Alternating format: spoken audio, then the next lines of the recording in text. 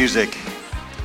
Sounds like I'm about to spin a wheel. All right, I am way hot up here. So I'm hearing my own voice reverb off the walls, which sounds very dramatic. Hey, welcome everybody. Good morning. Glad to see you guys here. Welcome to Discover Community Church. You guys out there online, wherever you are, whenever you're listening with us or joining us, thank you for doing that. I want to take a second before I get to the message, though, and address mostly those of you who are out there watching us online. We have, if you look around you, we have some empty seats. I know that if everybody who said that this was their church, this was the body of Christ that they engaged with, was here, we'd have to have two services to fill up all of to accommodate all of the people. The Lord has told me multiple times, I've gotten words from other people, that that's going to happen, that we're going to have so many people that we have to have two services to open this up. But that doesn't just happen all at once. It happens when you guys invite friends, invite neighbors, invite family.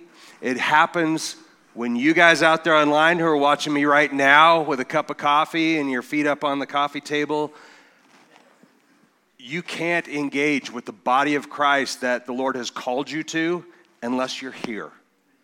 We need you here. These people, this body needs you here. I need you here. Scripture says we encourage one another. We lift one another up. That's what we do as a part of a body. It's so much more than just listening to a message. You can listen to great messages from teachers way better than me from all over the world at any time you want. And in some cases, that lets us get maybe a little bit lax in engaging with the body of Christ. You can't be the body of Christ sitting at home by yourself. We need you here. I'm asking you guys to invite a friend, invite a neighbor.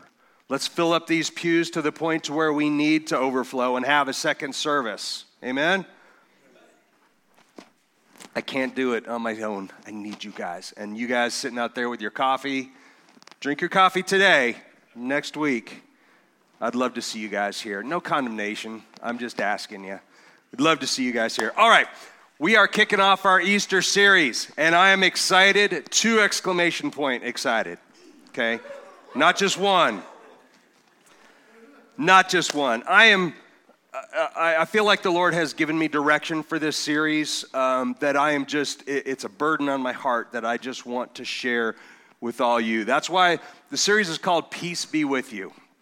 If you thought of one thing in our lives in general that is lacking, do you think peace would be, if not the top, one of the top few? Everything else flows from that. If you're talking about, well, you know, the economy is bad and my paycheck doesn't go as far as it used to be, and there are all these other problems going on in the world, really, if you boil those all down, it has a lot to do with our hearts and how we view the sovereignty of God and who's really in control of what is happening around the world.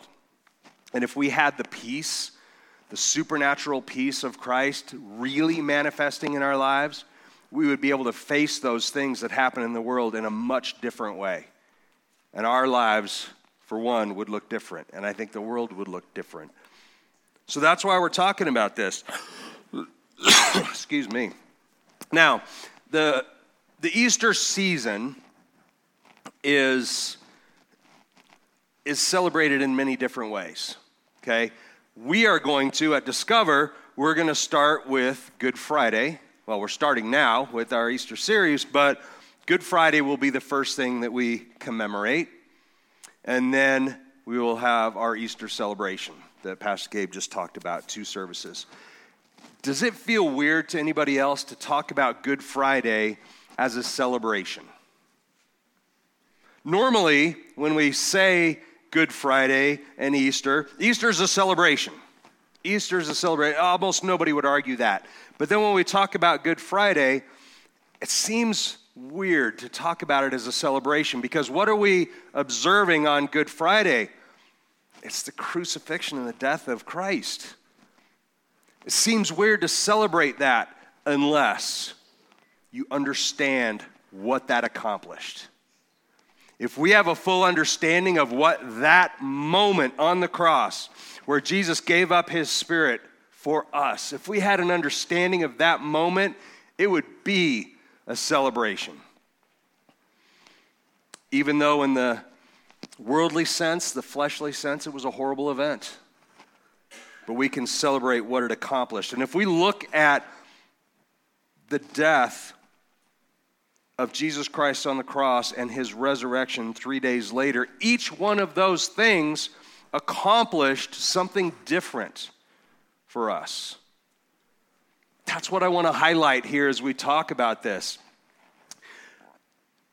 Most of us have heard the passage from John's Gospel at one time or another, John 3:16. It's up here for those of you who maybe haven't heard it in a while. For God so loved the world that he gave his only Son, so that everyone who believes in him will not perish, but have eternal life. If you read that right there. You read it on a billboard. You read it on a sign somebody's holding up at a sporting event. Anytime, generally in your heart, you're going to think, that's great news. That is good news. And I am so thankful for that. Did you know that there is a large segment of society that sees that as exclusionary and judgmental? Did you know that? I think as Christians, unfortunately, we are largely culpable in making that association. I hate that this most life-giving, loving, incredibly graceful, supernatural, loving statement could be seen as exclusionary. And here's the part I'm talking about. Everyone who believes in him will not perish but have eternal life. What do you mean, only those who believe in him? You mean, if I don't believe in Jesus, I'm going to perish and I'm not promised eternal life? Yeah, that's exactly what I mean.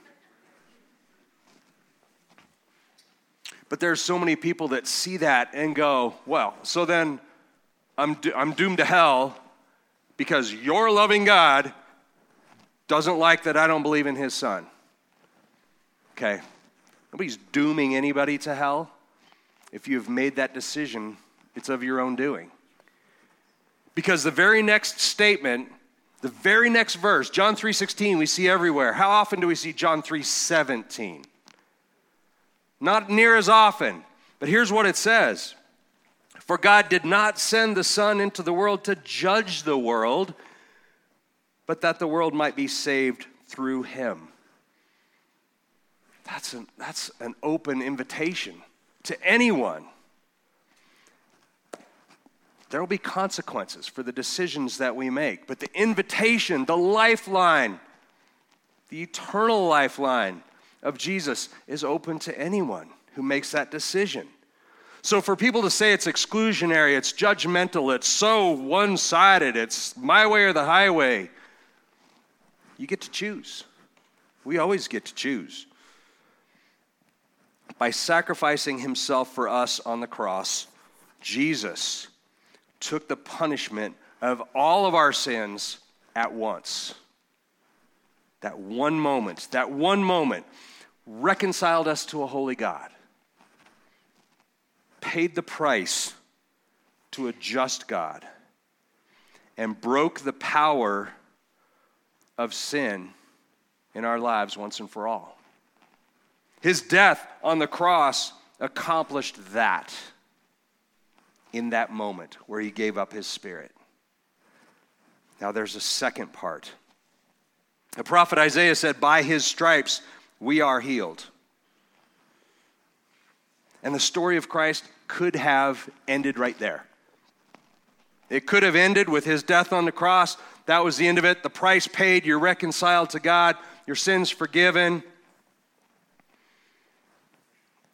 And if it ended there, the gospel of Christ would just be another story of a good man martyring himself to save other people.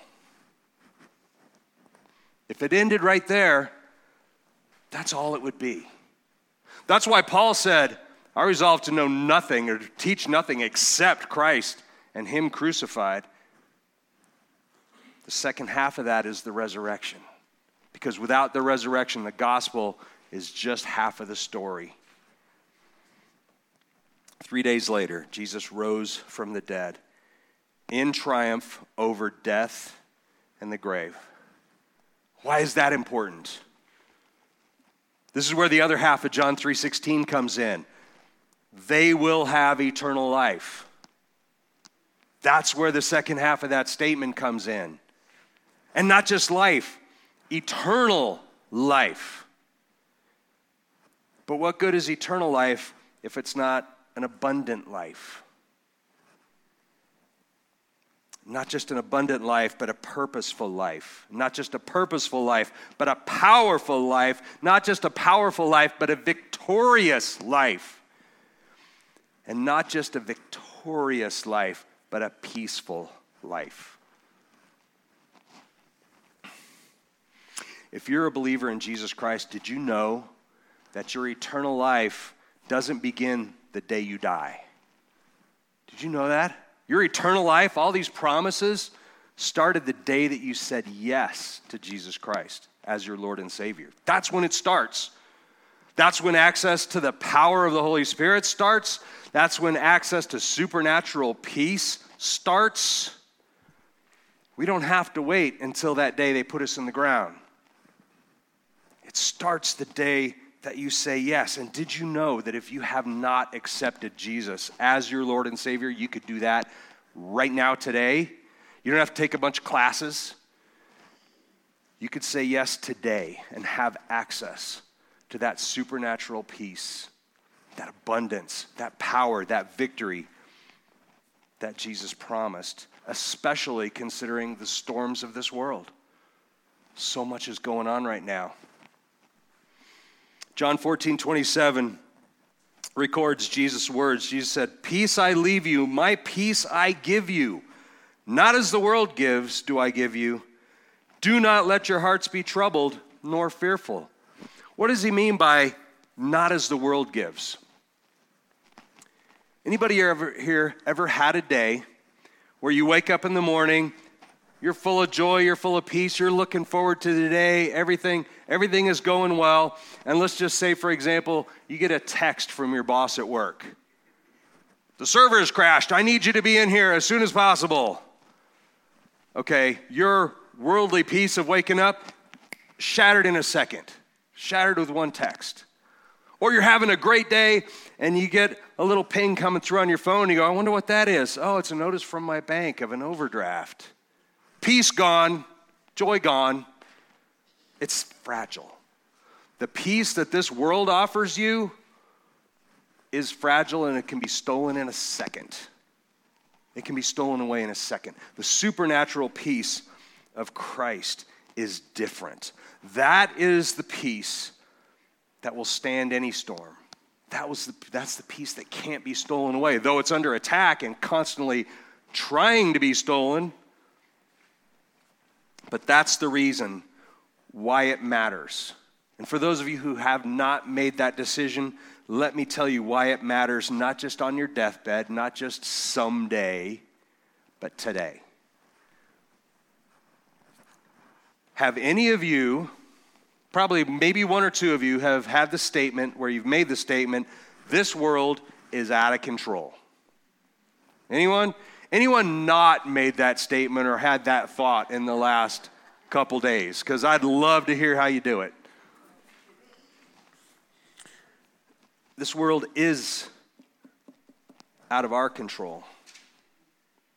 Anytime you look at a news headline or hear a news story or even the most benign seeming places that you look, anytime there's any sort of outside influence, you're going to hear doom and gloom about war, about politics, about crime, about culture battles, about the economy, plague, famine, the decline of the church in general. Anybody have any of their own personal ones they want to add to that? Constantly. You look at the news headlines just here in Denver in the last few days. Shootings at high schools.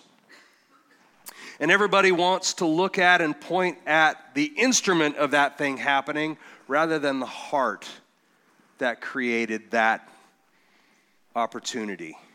And it's not just that one poor, misguided, tormented boy who lashed out in a way that he probably didn't even understand. It's society in general has gotten to the point to where the heart is all about me, making sure I'm comfortable, making sure I get what I want, making sure I am never offended and I am never put out and I'm never inconvenienced.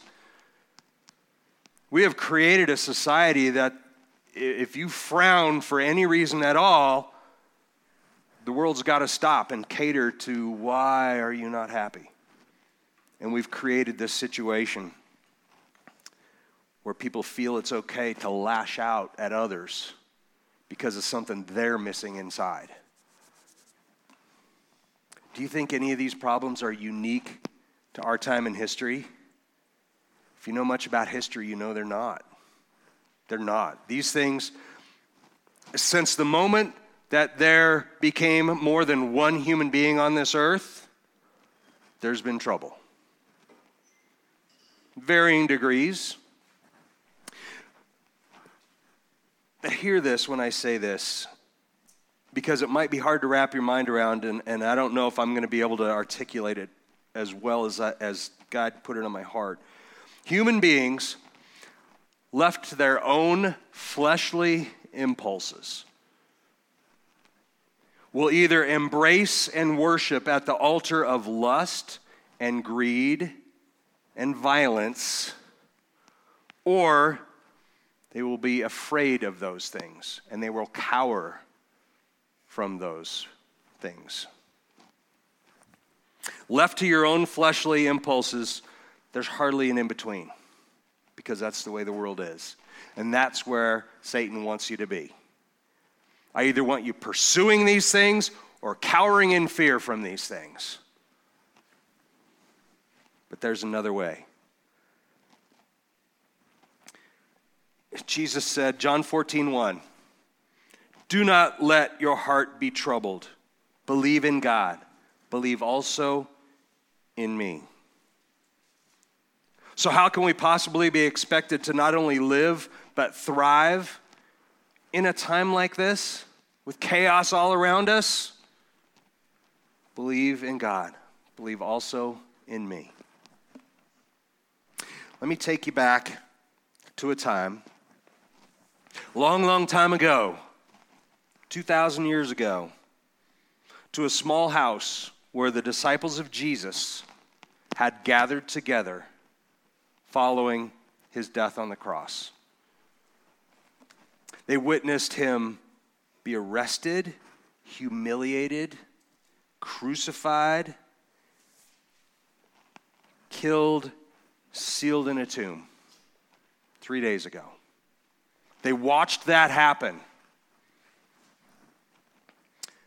And in their minds, I know that they expected at some moment, regardless of what he had taught them for the weeks and months and years leading up to that moment, at some point, they were wouldn't you be going like, at any minute now, he's going to unleash on these people.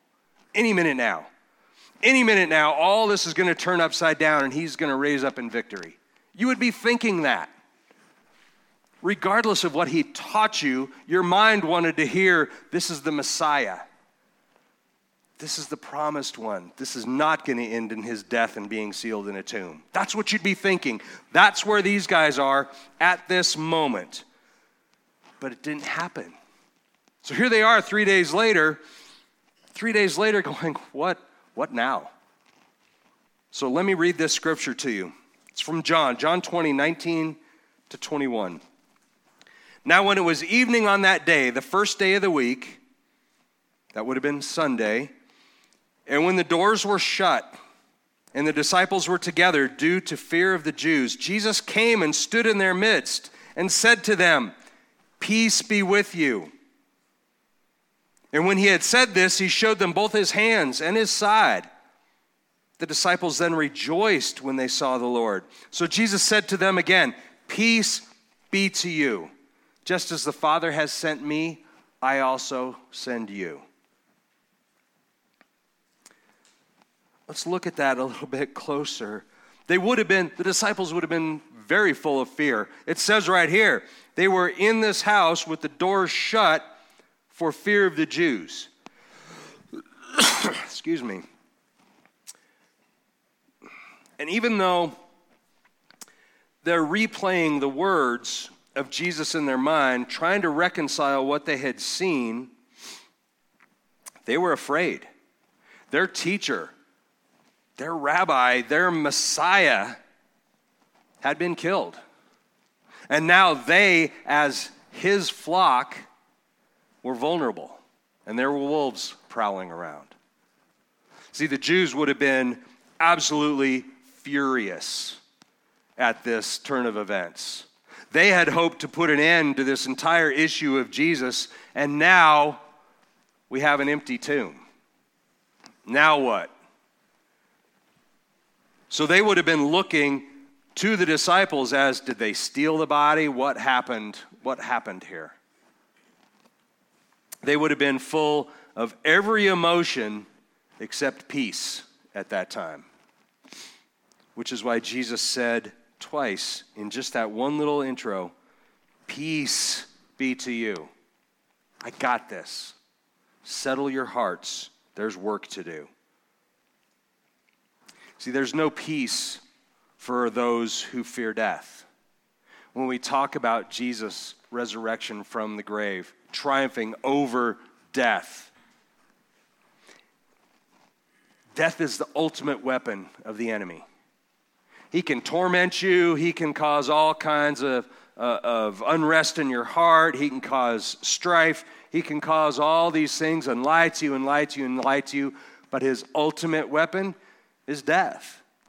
And if we fear that, then he's got that over us. Matthew 16:25 says, "For whoever wants to save his life will lose it, but whoever loses his life for my sake will find it." What's he mean there?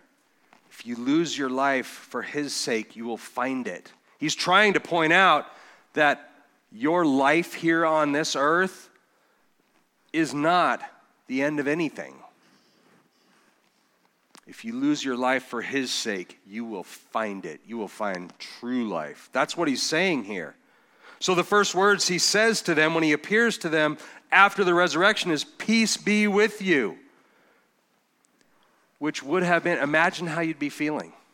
You're in that room. You're expecting a knock on the door with a bunch of people with pitchforks coming at you, trying to find you. At the very least, you're trying to reconcile, what do we do now? And instead, you suddenly see Jesus standing in your midst. Can you imagine the overwhelming peace? Like, he says peace twice, but I can't imagine he had to say it very much for the joy and the peace they would have immediately felt seeing him in their presence. But then after he lets his presence sink in just a little bit more, he says it again. John 20:21. Jesus said to them again, probably because they're all screaming and yelling and jumping around, excited that he's back. So Jesus said to them again, "Peace be to you." Now this is where it's important. Just as the Father has sent me, I also send you. Let me tell you why that's important. He calms them down. Calms them down. Peace, peace, peace. Peace be with you. Just as the Father sent me, I now send you. Why is that important that ties together? Jesus is saying the Father has sent me to do a job, and now I'm going to send you. John 6:39. "And this is the will of him who sent me, that of everything he has given me, I will lose nothing, but raise it up on the last day." So this is where we come in. This is where the followers, the disciples of Jesus Christ come in to this whole story. Because without the supernatural peace that comes with the absolute assurance that our shepherd is always with us, always with us, we would never be able to accomplish our mission here on earth. And what's our mission here on earth? To spread the gospel of Jesus, to make sure those that the Father has given him, none will be lost.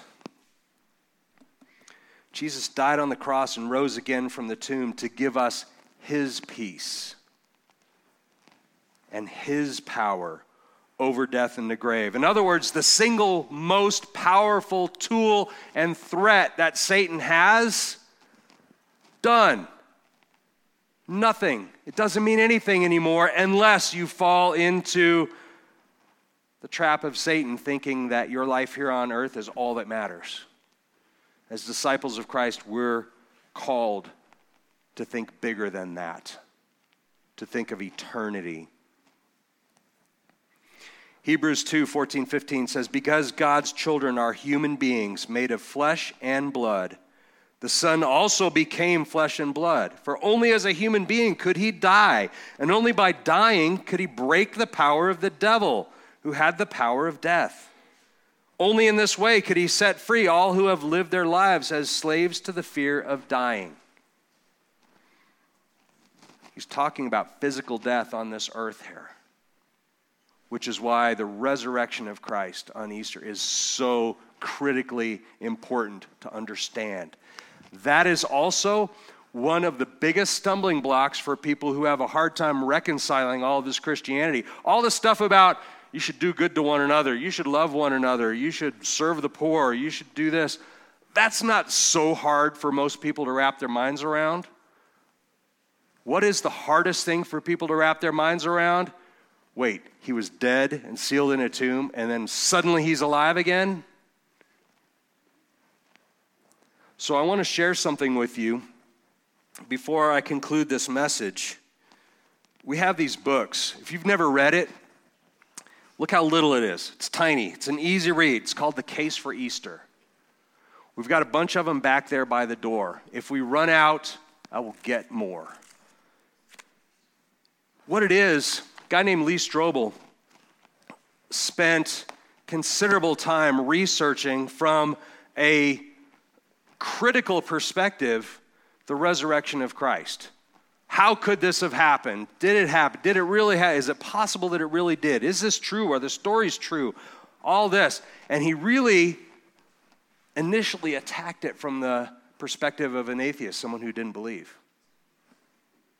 And he converted to being one of the most powerful witnesses for Christ in the world today. Grab one of those books. They're free. If you've never read it, grab one. If you have a friend, if maybe you've read it, maybe you don't have any trouble reconciling any of this, but you have a friend or a neighbor or a family member, somebody who would benefit from that, please take one.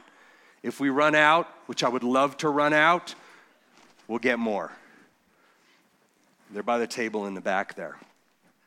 Remember when I said earlier, if you have not accepted Jesus, and I want to be clear on this, just because you look around this room and you see common familiar faces and you go, oh, I'm sure we're all Christians. There's a difference between knowing Christ, sitting in the church every Sunday and listening to a message and going, that sounds pretty good, and giving up and making him the Lord and Savior of your life. There's a difference. And so we can't assume just because we see a familiar face that they have made that decision. But if you haven't, you could make that decision today, and your eternal life of freedom from the power of the enemy and the peace that comes along with that could start today. And all you have to do is just say yes. Again, there's no classes, no sign-ups, you just have to say yes. And with a repentant heart, say, Jesus, I am sorry of all the time that I've wasted trying to run away from you. And I'm going to turn to you now. And I'm going to accept that gift that you offer. It's really no harder than that. The freedom from fear that Jesus bought for you at a great price, is meant to be used to continue battling the schemes of Satan here on this earth. That's why he gave it to you, so that you could battle the plans of Satan and so that you could go out and accomplish the mission that the Father gave him, which is now our mission. To save those who are perishing by spreading the word that there is a better way. So before we move into communion, I want to just let the words of Christ be the final word in this message today. John 16:33. These things I have spoken to you, so that in me you may have peace. In the world you have tribulation, but take courage. I have overcome the world. Amen to that.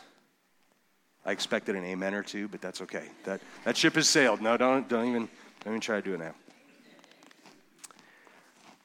We're going to take communion right now, and often I just kind of explain how the communion elements work, and we move into communion. But I want to maybe teach a little bit on this, since I kept the message concise. The sacrament of communion. Anybody ever heard communion called a sacrament, or maybe called the Lord's Supper? Okay, we've heard it called that, and it's one of the most sacred and empowering things that a Christian can do, which is why Jesus says, do this in remembrance of me. Do this every time that we gather together. It's empowering. It's one of the few things surrounding Christ and Christianity in general that the world has not twisted for commercial gain. If we think about it, even just the symbol of the cross. There's billions of them out there, people manufacturing crosses and cross bumper stickers and jewelry, and I'm not saying there's anything wrong with that. They're wonderful things. However, many of them aren't even Christian companies or Christians at all. They're just doing it because they can make money on it. The whole commercializing of Christ and Easter is a difficult thing to reconcile. But they haven't been able to twist communion to such an extent. And here's why. Because really, other than in the random zombie movies, eating the body and drinking the blood of Christ is frowned upon. But not for us. Jesus said this. He literally, the words of Jesus Christ, listen to this, John 6:53-56. Jesus said to them, truly, truly, I say to you, unless you eat the flesh of the Son of Man and drink his blood, you have no life in yourselves. The one who eats my flesh and drinks my blood has eternal life, and I will raise him up on the last day. For my flesh is true food, and my blood is true drink. The one who eats my flesh and drinks my blood remains in me, and I in him. This is where the Catholic tradition gets the tradition of what's called transubstantiation, where the elements literally become those things. In the Protestant tradition, we don't believe that there's actual transformation of those things. They're symbolic, but it is not something to be taken lightly. It is a powerful act. Taking communion is a powerful act. It is such a powerful act that there are elements of society out there who do take communion and they twist it. Anybody ever heard of a place called the TST? Does that ring a bell with anybody? What if I said the Satanic Temple? Yeah, they want you to hear TST is putting on a parade today. They don't say the Satanic Temple. If you hear it, that's what it is. And they are putting up statues in parks. There's a TST, Satanic Temple, here in Littleton. Do you know that? They're all over the place. And they are gaining traction, and they are gaining ground, and they are having book readings in public libraries. Here's why I bring this up.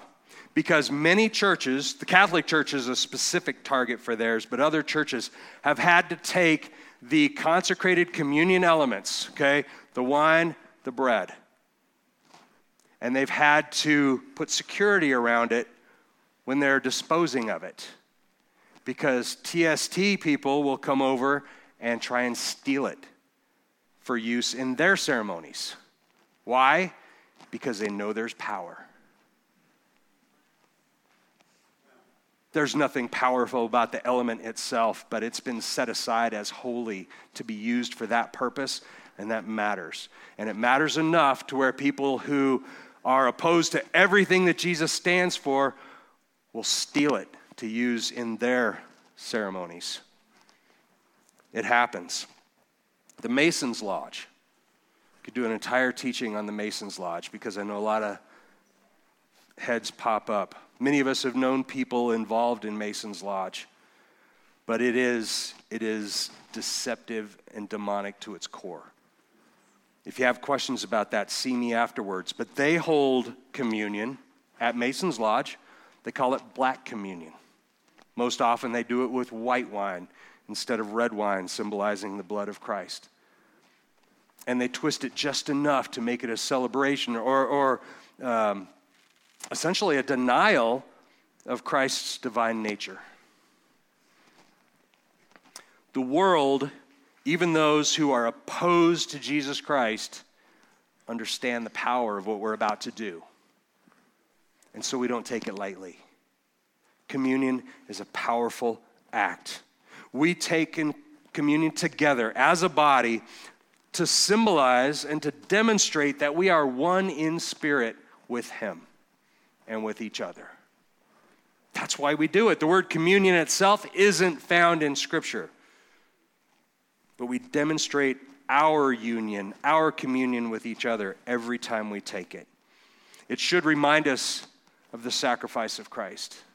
And it should remind us how we are the bride of Christ. And we are waiting for His return. Paul uses the words, he calls it a common sharing of the Spirit. You ever looked at communion that way? It's a common sharing of the Spirit.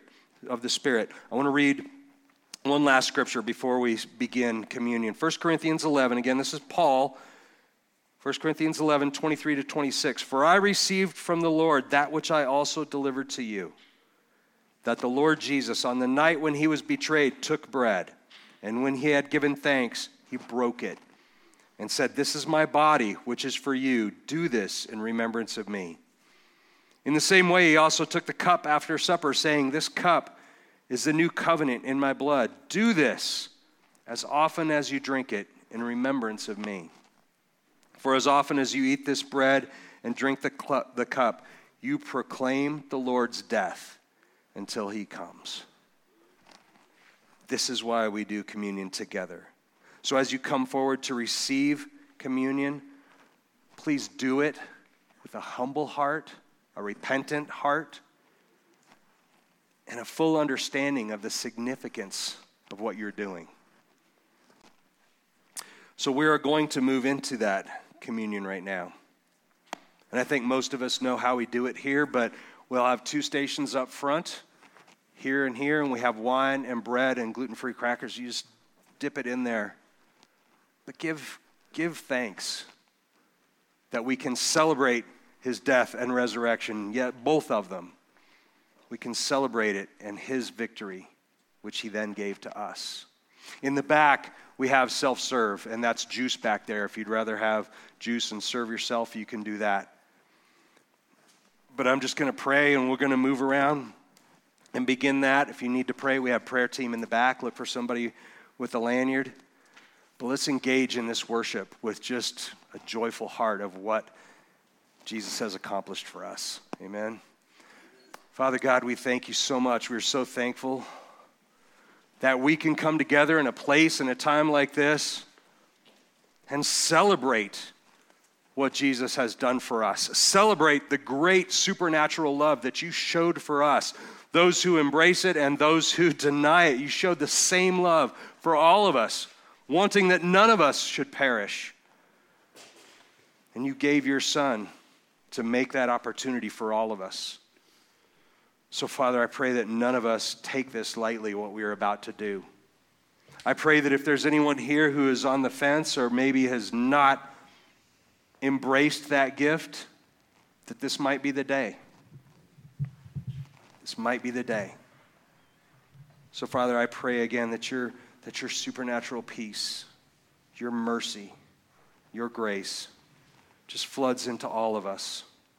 Help us to be the reflection that you've called us to be. And Father, we are so thankful for who you are. We're thankful for who you say we are. In Jesus' name we pray. Amen. Thank you, guys.